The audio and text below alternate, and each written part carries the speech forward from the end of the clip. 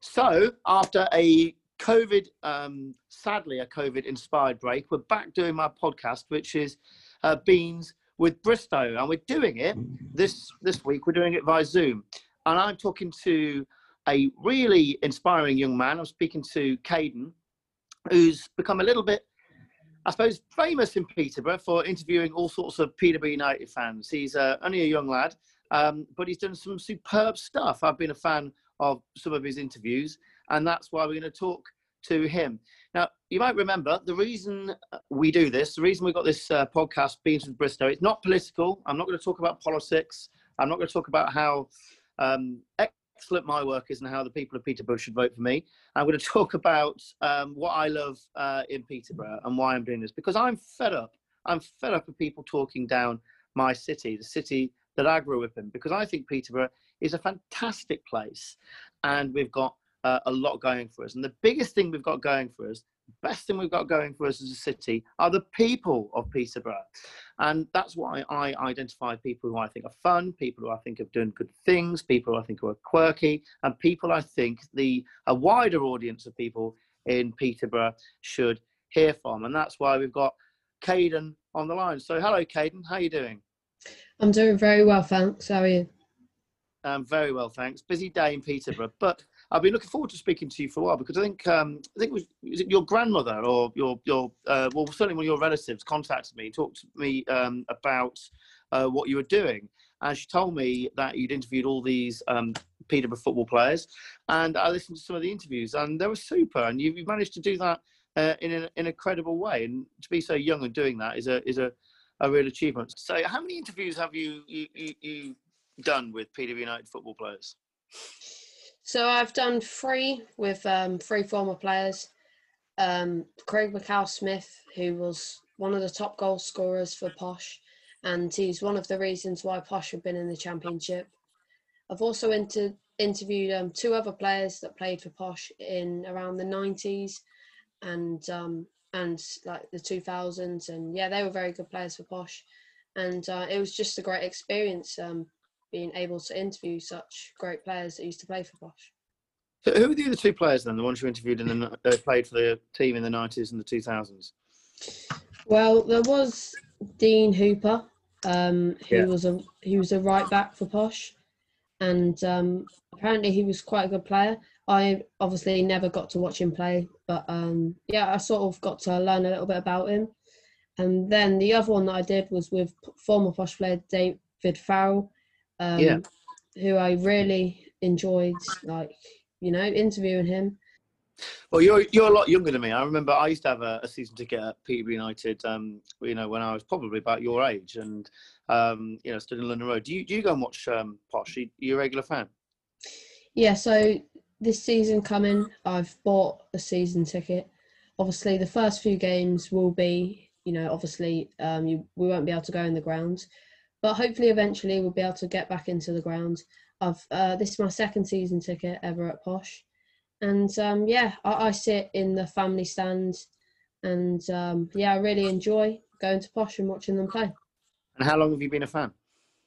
So I've been a fan for Posh for 4 years now, and I started getting into Posh mainly because of my dad and granddad Rob. They both supported Posh. My granddad Rob's been supporting Posh since he was really young. He's always had a season ticket for Posh, and he remembers when it was literally just all standing round other than one stands. And it just really inspired me to go and watch Posh, and I've really enjoyed it. Well, you remember me sound quite old, because I can remember that as well. When I first used to go in the late 80s with my dad, Glebe Road, or the family stand. No, hang on, is it the family stand? The 2-tier stand, that was just open top terracing all on the side on Glebe Road, and the Moyes End was just like London Road, and it was just standing it there. So it looked exactly like. So honestly, you make me feel my age. But so you've done 3 interviews. What was your favourite interview? I would probably say the one with Craig McCall-Smith, just because he was a great player for Posh. He scored loads of goals for us. Obviously, I never got to see him play. Well, I never got to see him play in his prime. I did see him when I first started watching Posh in my first ever game. I actually saw him play. It was when he came back for a short loan spell. I never got to see him in his prime, but for me, I really enjoyed interviewing him. He's a great player. Did he play for Scotland, or am I making that up? No, he did. He did play for Scotland. In fact, when he was at Posh, when we got promoted to the Championship, he got a call up from Scotland, and he told me it was great to play for Scotland, and what an experience it was for him. So how did this come about? How did you end up getting access to these footballers? Why would they? How did you get to interview them? It's a funny story, really. Well, the first one I did was with Craig McCall-Smith, and I'd obviously knew of him before because he's a Posh legend, and I've not had Twitter for that long. I think I got it in around May. And, I followed him on Twitter. I saw a couple of people interviewing before, and I thought I might ask him and, see if I could get an interview with him, which I didn't really think he would respond, but he got back to me. I was really delighted to interview him. That's amazing. He's a really good bloke that he turned around and did that. And did you use the interview with him to then get the other two? Yeah, I did. Because I before that I started interviewing a few more like sort of what I do, a few football YouTubers that do content on their teams, and speaking to them was a great experience as well. And then I went on to interview 2 other former Posh players. Well, there was a Peterborough United football player called Noel Luke, and he played for Posh, again, probably the 80s and 90s. And he lived around the corner from me where I grew up in Whittlesea. And there you go. But he would be a great person to speak to because he was a lot of fun. He was actually really nice, and he'd speak to him and hand in the air, and all these kids like were going, "Hey, Noel, Lukey," and all this sort of stuff. And he was actually a decent bloke.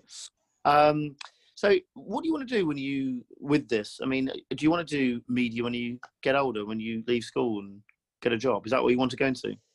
Well, I would love to do YouTube as my career, but it's a sort of a dream, but I'm doing it now. But I've seen that you have to be, you have to have a big fan base to sort of do it as a living.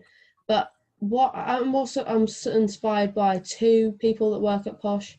I wouldn't mind being a photographer because I recently bought a new camera out of the sponsorship money from Darren McAntony, who owns Posh. Good man. How did the sponsorship thing come about? You mentioned that. Tell us a little bit about that. So basically, I approached a few companies. A few of them, I thought, why not? Let's ask Darren McAntony, who obviously owns Posh. And he got back to me, I think the day after, and he said, I will be happy to sponsor you for a year. And that's sort of how it went about. That's an amazing achievement. Honestly, you should be very proud of yourself because, it's an incredible thing. I've seen some people and they really inspire me to sort of they inspired me to start YouTube, and I sort of started it 3 years ago, and I've definitely improved since then, and I've come along on a great journey, and I'm really looking forward to the future. Why do you think last season didn't really work out in the end? I mean, it kind of all fell away in the end, didn't it? And do you think Peterborough can consistently get into the Championship and go from there? Well, last season was really unfortunate how it ended, but we started the season off not great. We lost a couple first few games. I remember it was the Fleetwood game, which it was not looking hopeful after that. But then we sort of started winning. We started winning games. The team started to form. And then we sort of went on a winning streak. And then it came to, I think, the end of November, December, January time. And we started sort of losing games, which we usually do during the winter. We usually go on a run of form, which isn't great. But then it started to look bright when we made a couple of signings in January. We signed Smodics on loan. Then we signed, we signed Jack Taylor, and we signed him for 500,000, which did sound like a lot of money, but he ended up being a great player. And we got Smodics on loan, who obviously we signed him last week, I think it was. which was a great move for us to get him. But yeah, we started to go on a good run in the February time. And then I think it was the last game that I saw Posh play was the Portsmouth game. We won 2-0. Portsmouth were a team challenging for the playoffs, pushing for the top two. And yeah, it was great to beat them 2-0. And it was looking very hopeful. And then obviously we all got put into lockdown. And yeah, it's gone ever since then. It's not really been amazing for Posh. Unfortunately, by points per game, it was sort of a thing that, like some teams, like I don't know really, we missed out by 0.2 of a point, which is very unfortunate. Because if we drew one game, we would have got into the playoffs, and we could have had a chance in getting promoted through the playoffs. And the two teams in the playoff final were Oxford and Wickham. Both teams we beat 4-0 like a couple of weeks before. Yeah, I mean, look, what this points per game thing did, I mean, it's just so monstrously unfair because it didn't actually reflect kind of momentum or anything like that, did it? And it just meant that, you know, Peterborough or Posh were just unable to go. But it was monstrously unfair. Loads of teams across the country had similar experiences, but Peterborough probably was the closest. Yeah, it was really unfortunate to see as a Posh fan. I didn't really expect us to make it into the playoffs after I saw what they were sort of planning on doing. But then I sort of had a little bit of hope. But then I just got, you know, I heard about the news and I was devastated. Joke, really. Yeah, it's just a joke. I mean, are you hopeful for this year? Well, we played last week. We lost 2-0 to Accrington Stanley, who writ off as that Tin Pot team. But I think Accrington are actually, they're a half-decent side now. They're in League One. You know, their team was really good against Posh. I'm not making an excuse of that's why we lost. I think we should have had the chance of winning.